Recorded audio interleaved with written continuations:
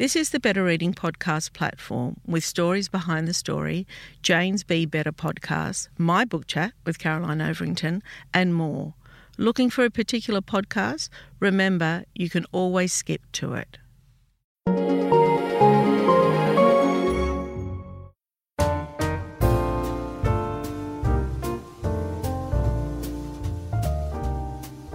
Welcome to the Better Reading podcast, Stories Behind the Story, brought to you by Belinda Audio. Listen to Belinda audiobooks, anywhere, everywhere. Hi, this is Cheryl Arkle from the Better Reading podcast, Stories Behind the Story. We talk to authors about how they came to tell us their story. Joanna Nell, welcome to Better Reading. Thank you very much for having me. Now, it is the festive season, so Joanna and I have both got a glass of champagne. So excuse us if the conversation goes one way or the other.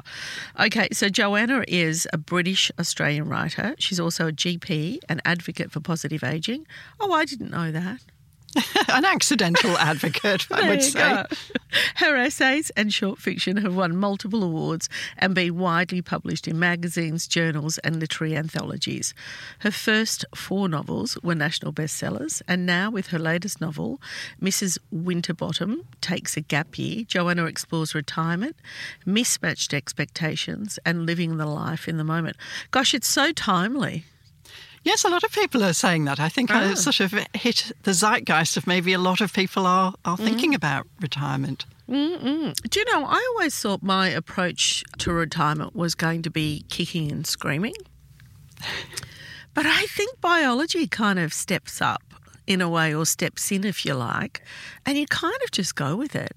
And the more I think about it, the more it sounds more attractive to me.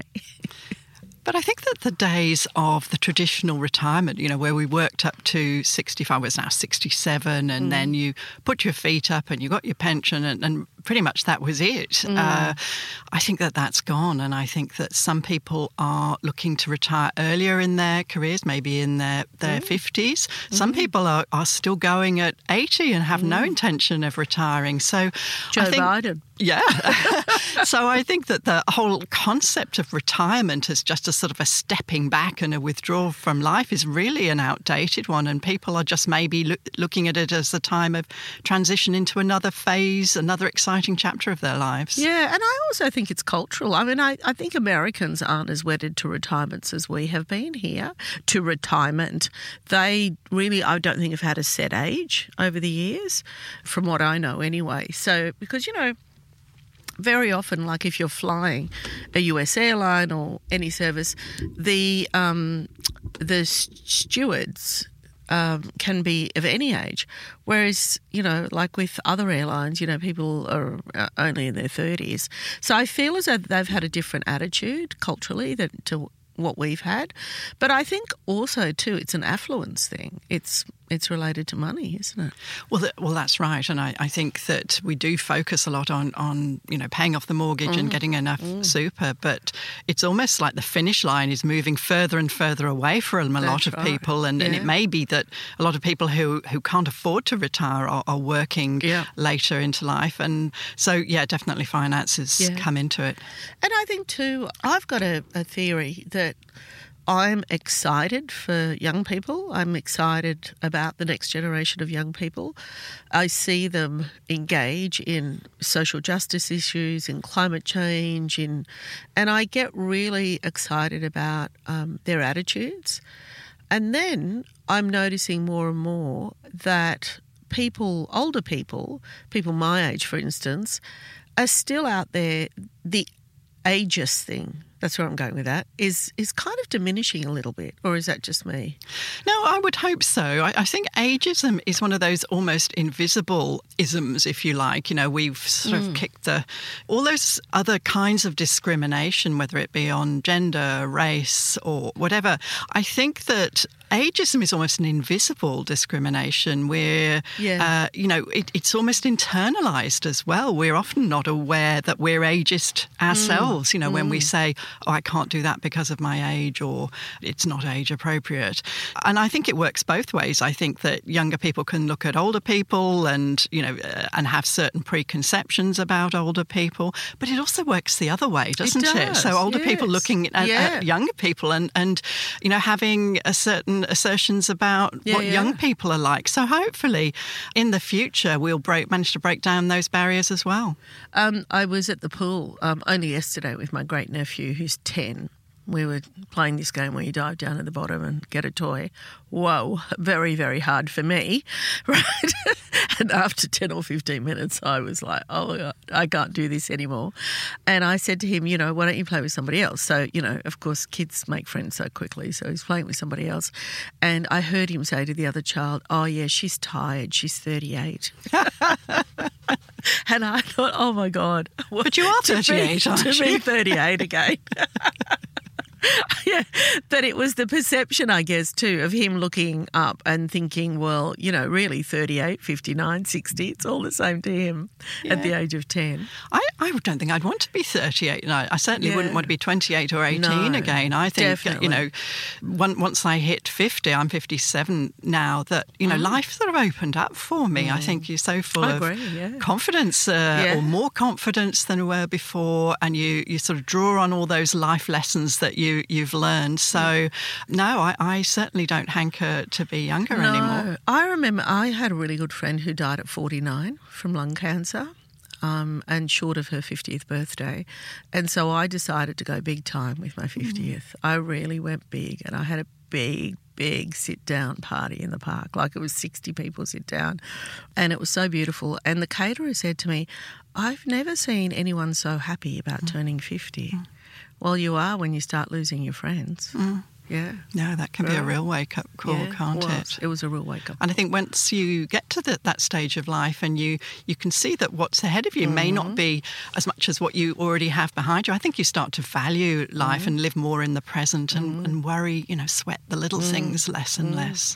And I used to hear, I don't know if you hear this as well, Joanna, but I used to hear people say, oh, I feel invisible, like people around my age, or I don't know, for some reason, maybe because I'm not attuned to it, or I don't feel invisible at all.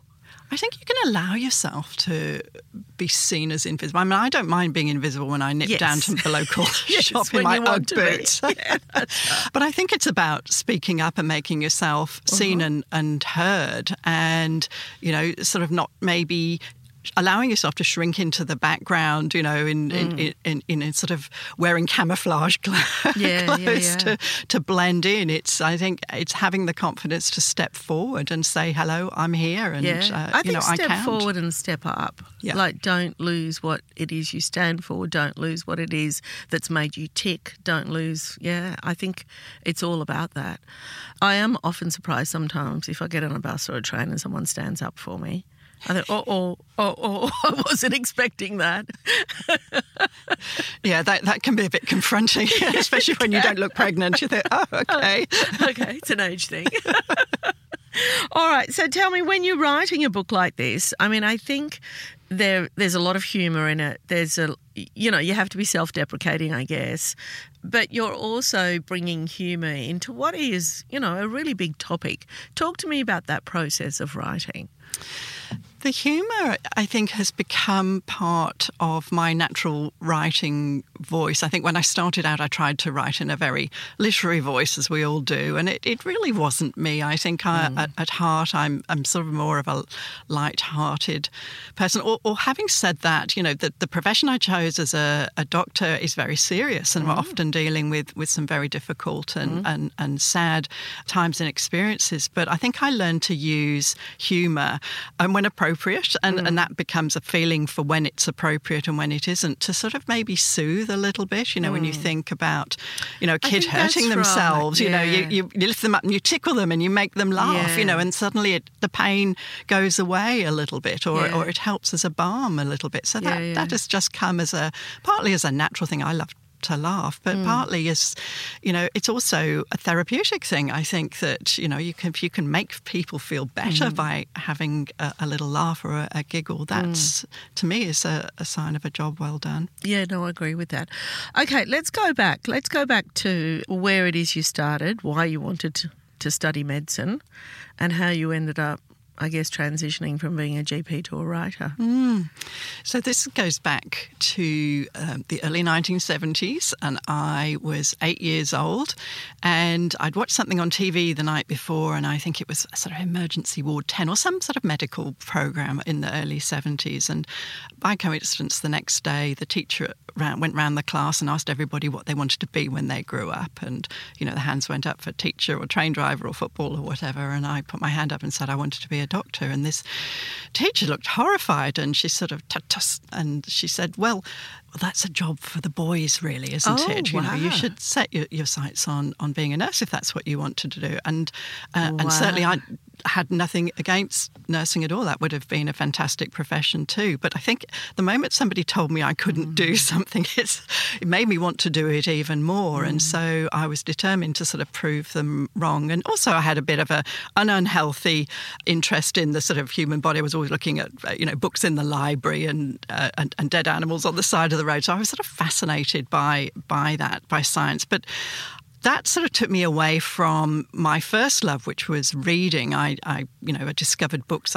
Mum said I taught myself to read before I went to school. So I was hungry for story, and they bought me a typewriter around the same age, about 8 or 9, Mum and Dad, because they could see that I was writing little books and things. And Dad, who's a bit of an archivist, he should have been a museum curator. He's kept all these things. He's kept the very same typewriter and all my early stories, which is quite a funny thing to look back on, because, of course, they're written by a child. But there's an element almost of the voice in it there, which was really interesting. I think writing, from being a reader and I guess being our age, you do grow with an author. Like, I have seen authors, that I've admired, and I don't notice that they're getting older until I start reading the story, and they're about different. Paul Auster really comes to mind when I'm thinking about this. Like, because when he wrote, was it New York Stories? I think that was the first one of when he was really young and on the street and doing this and doing that. And then when he got to, and I can't remember the name of the later book, the most recent one, it was about him being a grandparent. And I feel that there was still him in it, but it's a totally different story, isn't it? So I think if you're writing at 7 or 8 and then you're writing in your 50s, there is your voice. And I think if somebody had said in a careers talk, you love writing, you're actually quite good at writing stories, maybe you should be a writer. But of course they didn't do that. No. So it wasn't something that was encouraged. It was always, magically writers somehow were born like that. And so I have a fascination with medicine, though. So you don't mind the sight of blood? No. Okay. Not at all. Yeah. Or the gooey side of it. Look, I have a thing about toenails. I'm not awfully keen on toenails and eyes. I don't think I could have ever been an ophthalmologist, but the rest of it doesn't bother me. No, not at all. And did you enjoy that? Did you enjoy studying and that profession? And tell me, was that back in the UK, and how that you transitioned from there to here to Australia? Yes, so I went to Cambridge for my preclinical, and so that was learning all the anatomy and physiology and a lot of lab work there. And it's science, isn't it? It's science. I didn't so much enjoy all that. I was fascinated by the dissection, by the human bodies. We did not live, obviously, but real dissection on real bodies at the time. And I found that fascinating. But I found myself always thinking, what's the story? Who is this person? What's their story? How have they come to be lying on this table here? And really, medicine made a lot more sense to me once I went on to the clinical stage, which is, I did 3 years at Oxford then. I was very lucky to be at both. And that was 3 years on the wards with real patients. And of that's when I really felt I'd sort of found that niche. But it wasn't so much the pathology and the diseases, because it used to be that, patient was like the cellulitis of the leg in bed 10 or whatever. It was always for me the story of that person. Yes. I would spend far too long taking a history from a patient. I'd constantly be told, haven't you finished yet? How long did you go out with him for? I know, but that's just fascinating, and especially the older patients who where had did a you lot get of married? stories. To me, I was taking copious notes, which wasn't required. And you were here to get your appendix out? Okay. Yeah. So I went into general practice, having enjoyed also psychiatry as well. That was sort of quite an eye-opener there. And as a GP, I think you have that relationship with people, and you are hearing stories. Great, and I certainly had what I consider the best years of general practice when I worked in a small village, and then again another practice. We moved to Australia in 2003. Right. My husband. Why? Well, I don't know. Life was pretty good in the New Forest. I had a job. I was a partner in a GP practice. I had 2 young children, a 3-year-old and an 8-month-old baby. Whoa. Just finished renovating a house, and my husband came home one day and said, the office, he worked for the cruise line at the time, in their office, he said, they want me to move to Sydney. Oh. And I said, no. I'm just not ready to do that. I travelled a lot, but I wasn't ready to up sticks. But also that distance. And the distance, and I know, and I was close to my family, and I had a job, and I loved. But then I remember one day, it was a very sort of rainy day in the middle of winter, it was February day, and I'd been in the house with a 3-year-old and an 8-month-old all day. And when my husband came home from work, I said, can we go to Sydney? Let's get some sunshine. Let's go for a year. Yeah. And a year turned into 20 years, and my children have grown up here. And so, still no writing though. I was sort of working away. And you worked as a GP here? Yes, I did. I worked for 10 years in a public hospital emergency department at Mona Vale Hospital. Right. Long story, but as an overseas trained doctor, I wasn't allowed to work in anywhere where I billed Medicare, which included general practice. So I worked in a hospital for 10 years, then went into general practice, and was a very busy, working mum. A lot of people will recognise that. And it was the infamous 10-pin bowling accident that changed everything. It was a get-to-know-the-other parent evening at my children's new school, and I was under strict instructions not to embarrass them. And to cut a long and painful story short, I did the splits, had to be fireman's lifted out of the place with ruptured hamstrings. Oh, painful. So I did embarrass them. I embarrassed myself as well. Oh. But I had surgery, and I had to lie down for 6 weeks afterwards while this whole thing healed. No, at home on the sofa. And so I was lying on my back with my laptop resting on my chest, basically. And it was almost like I had this sort of little bit of an epiphany, and I thought, well, I've got to this stage of life. I was in my late 40s by then. I've given up all this time for everyone else and my family, which I don't regret, of course. But I thought I'd never done anything for myself. And so I found myself Googling creative writing courses, and I found the Australian Writers' Centre and enrolled in a course there. And that's when my writing journey started, quite accidentally. A lot can happen in 3 years, like a chatbot may be your new best friend. But what won't change? Needing health insurance. United Healthcare Tri-Term Medical Plans, underwritten by Golden Rule Insurance Company, offer flexible, budget-friendly coverage that lasts nearly 3 years in some states. Learn more at uh1.com. Ryan Reynolds here from Mint Mobile. With the price of just about everything going up during inflation, we thought we'd bring our prices down. So to help us, we brought in a reverse auctioneer, which is apparently a thing. Mint Mobile Unlimited Premium Wireless. How to get 30, 30, bit to get 30, bit to get 20, 20, 20, bit to get 20, 20, bit to get 15, 15, 15, 15, just $15 a month? Sold! Give it a try at mintmobile.com/switch. $45 up front for 3 months plus taxes and fees. Promo rate for new customers for limited time. Unlimited more than 40 gigabytes per month. Slows full terms at mintmobile.com. I wanted just to touch on hospitals as well. I mean, obviously I wasn't a doctor, but I was in hospital recently and I was quite unwell. And my family were really advocating for me to get a private room. It was a public hospital, it was RPA. And I didn't want that because I was in a room of 4. And I tell you, the only thing that kept me going were other people's stories. And because people turned over really quickly, they were only there for 1 or 2 nights and I was there for 2 weeks, right? I really, really got interested in why people are there. I would watch how many visitors they would get, how many, And so I had, even before I would start speaking to them and introducing myself, I had a story for each one of them. And I thought to be in a room on your own would be so lonely and so boring. To be with other people, I found that really, really helpful in my healing as well.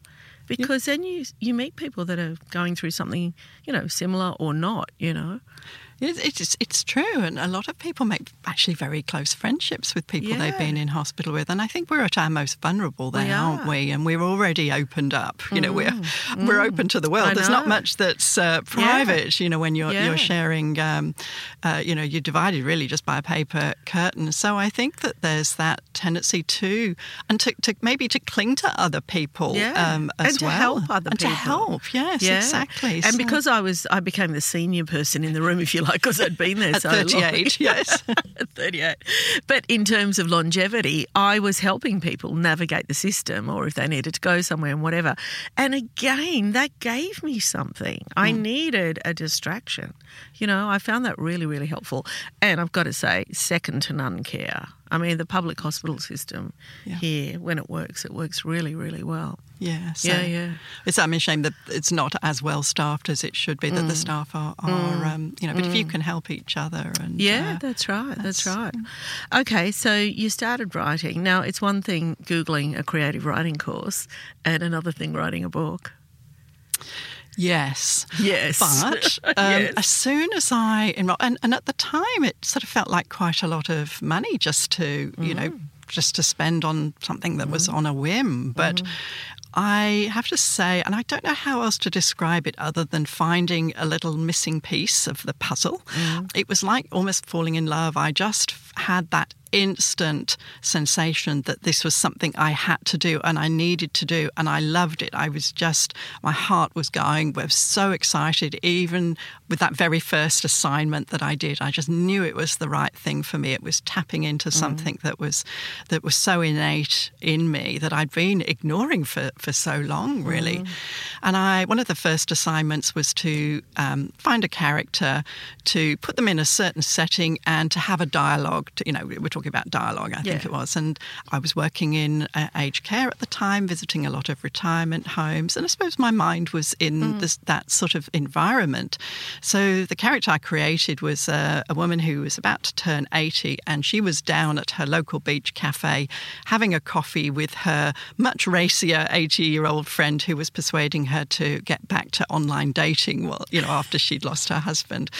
And I just loved doing that assignment. In fact, to the point where I turned it into a short story because I didn't feel I was done with these two characters, and the short story was shortlisted for a prize. Oh, wow. And even after that, I still feel I wasn't done with these two characters. They kept sort of coming to me and, waking me up in the middle of the night chatting.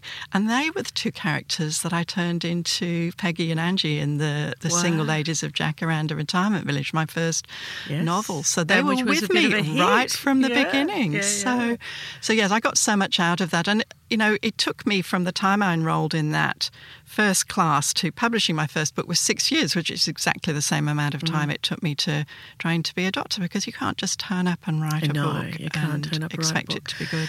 Speaking of retirement villages and the work that you did around that, I think, again, the perception now more so is changing around those. I think that they're better facilities anyway. Well, not all of them, but a lot of them are. And I think attitudes are changing to how people live their lives there. My mother spent the last part of her life in a nursing home. It was more like a hospital because she had dementia. However, the level of care and the camaraderie and her interactions with the staff were absolutely gorgeous. Really, really beautiful care. When it works well, doesn't it? It does, and if it can work well, and I suppose we're talking more about aged care than maybe sort of, independent living. And if it's possible to provide great care, brilliant care, why shouldn't that be the normal and the standard? And of course, I wrote a book about that as well, which was in a way my love letter to nursing home, to aged care, to the many staff, the vast majority of staff who are caring and dedicated and go above and beyond despite very poor play and recognition. They are so dedicated. So it is possible, and it's not always to do with the furnishings and the surroundings. It can be, not a modern facility, a government-run facility, and it's all down to the attitudes of the staff. It is definitely the people, and the people that want to be there. My mother was there like full throttle COVID. Everyone was in full, it was a PCR gear. Was it? Yeah. Oh, yeah, the PPE. PPE gear.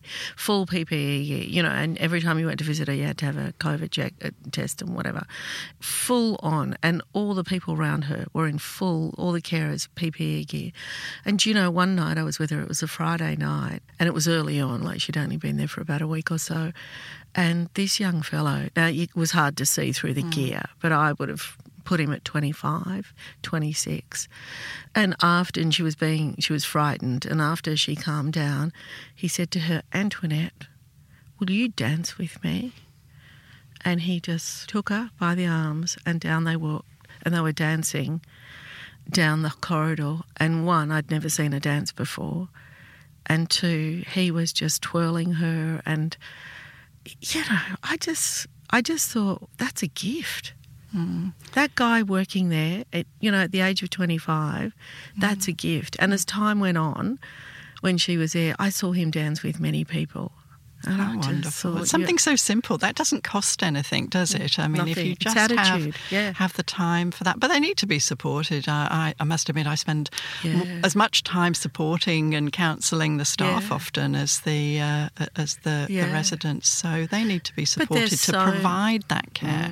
And there's so many stories. There's stories with the patient. There's stories with the people that work there. There's story with the visitors, It's full of life as well. It is. And there are, a lot of people. We see the grim side on the news, or we did with the Royal Commission. Yeah. In fact, my book, the third book, The Great Escape from Woodlands Nursing Home, was published on the day that the interim report of the Royal Commission into aged care was published.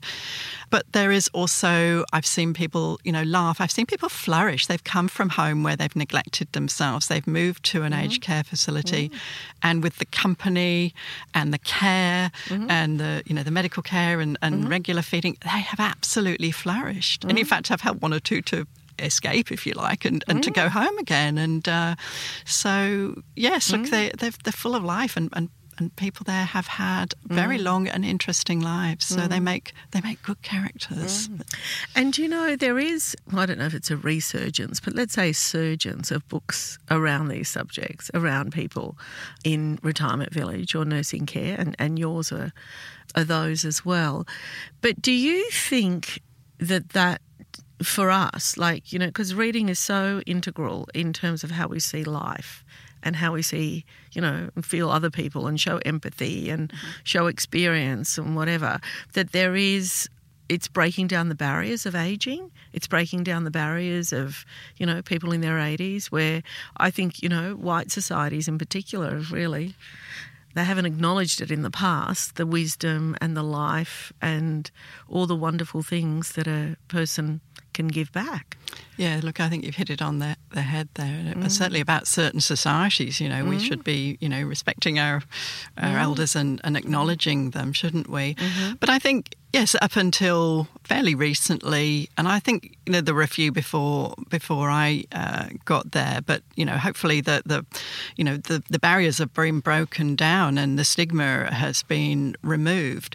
So, yes, why not? Why not set a book there as opposed to any other setting, really? The stories are there. And I think that was part of when doctors write, and there's quite a rich tradition, I think, of doctors as writers, one of the common themes when you look at, I'm not putting myself in the same league as Somerset Maugham or Anton Chekhov, but there's often a social issue that they're trying to address. With Chekhov, it was the Russian penal colonies, and Somerset Maugham, the slums of London, and they were writing to sort of highlight the conditions there. And in a way, I think that, my books are, I don't want to, smash people over the head with my message, but I want them to be a positive experience of ageing, and in that way sort of smash some of the stereotypes about ageing, right. and sort of address ageing head on.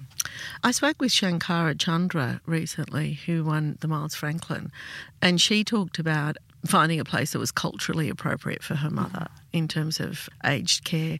And I was the same. We put my mother into a Maronite care facility because I thought it was important. She had dementia, that there was some things around her that were familiar. And I think that's important too, to make sure that people are placed, or they go to somewhere where, there are people like them. That's true. But wouldn't it be wonderful if the system could adapt to the individual rather than you having to shop around to find the place that is the most suitable, to actually provide an environment, which can adapt to the resident rather than the other way around. But yes, certainly, particularly when there's language and cultural barriers like that. And, I have looked after a couple of people where English is not their first language, and gradually as they've advanced in dementia, they've lost their English. And it's very isolating when you can't communicate or there aren't staff or people who understand your mother tongue. It is. It's very isolating. Okay, so back to your writing. Tell me how it is you first got published. When did you think, okay, I've got a book and now I'm ready to take the next step?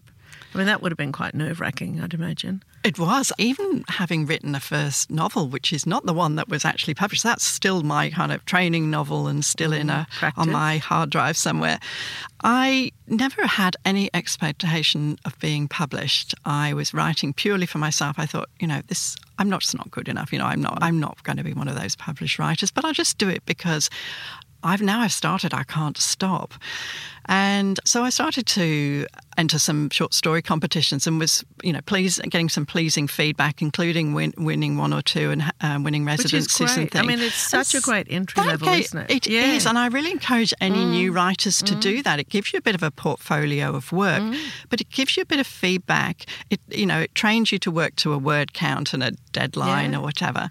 But it also gives you a lot of confidence. If you start to, get shortlisted or placed or win those, it gives you a lot of confidence. It did with me. The very first one I won, I think I won $100.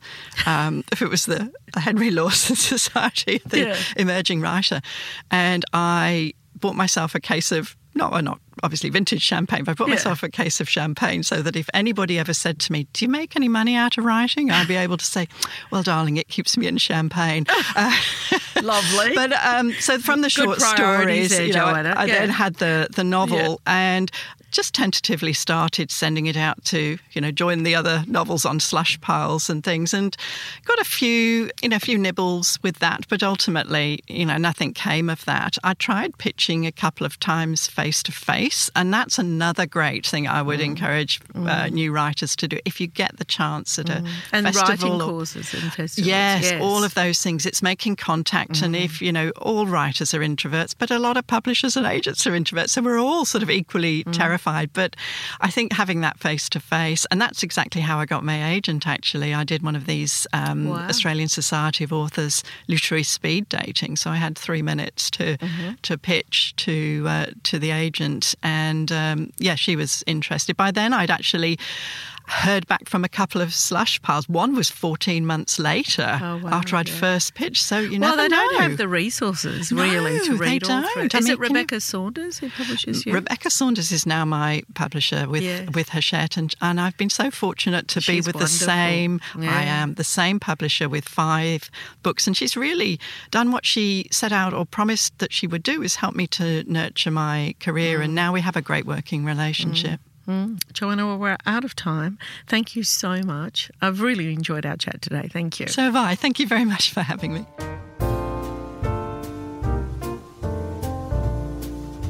If you'd like more information about Better Reading, follow us on Facebook or visit betterreading.com.au. This podcast is proudly sponsored by Belinda Audio. Belinda audiobooks are available on CD and MP3 from online booksellers and bookshops everywhere, or you can download from Audible, Google Play or the iBook Store. We've also created our own app called BorrowBox that's available from both the App Store and Google Play. All you need to do to get it working is to download the app, join your local public library, and you'll gain access to the world's best collection of ebooks and e-audiobooks available for you to loan on your phone or your personal device. Belinda, we're here to enable you to escape, imagine, grow, and be inspired through the power of storytelling. Belinda Audiobooks. Anywhere, everywhere.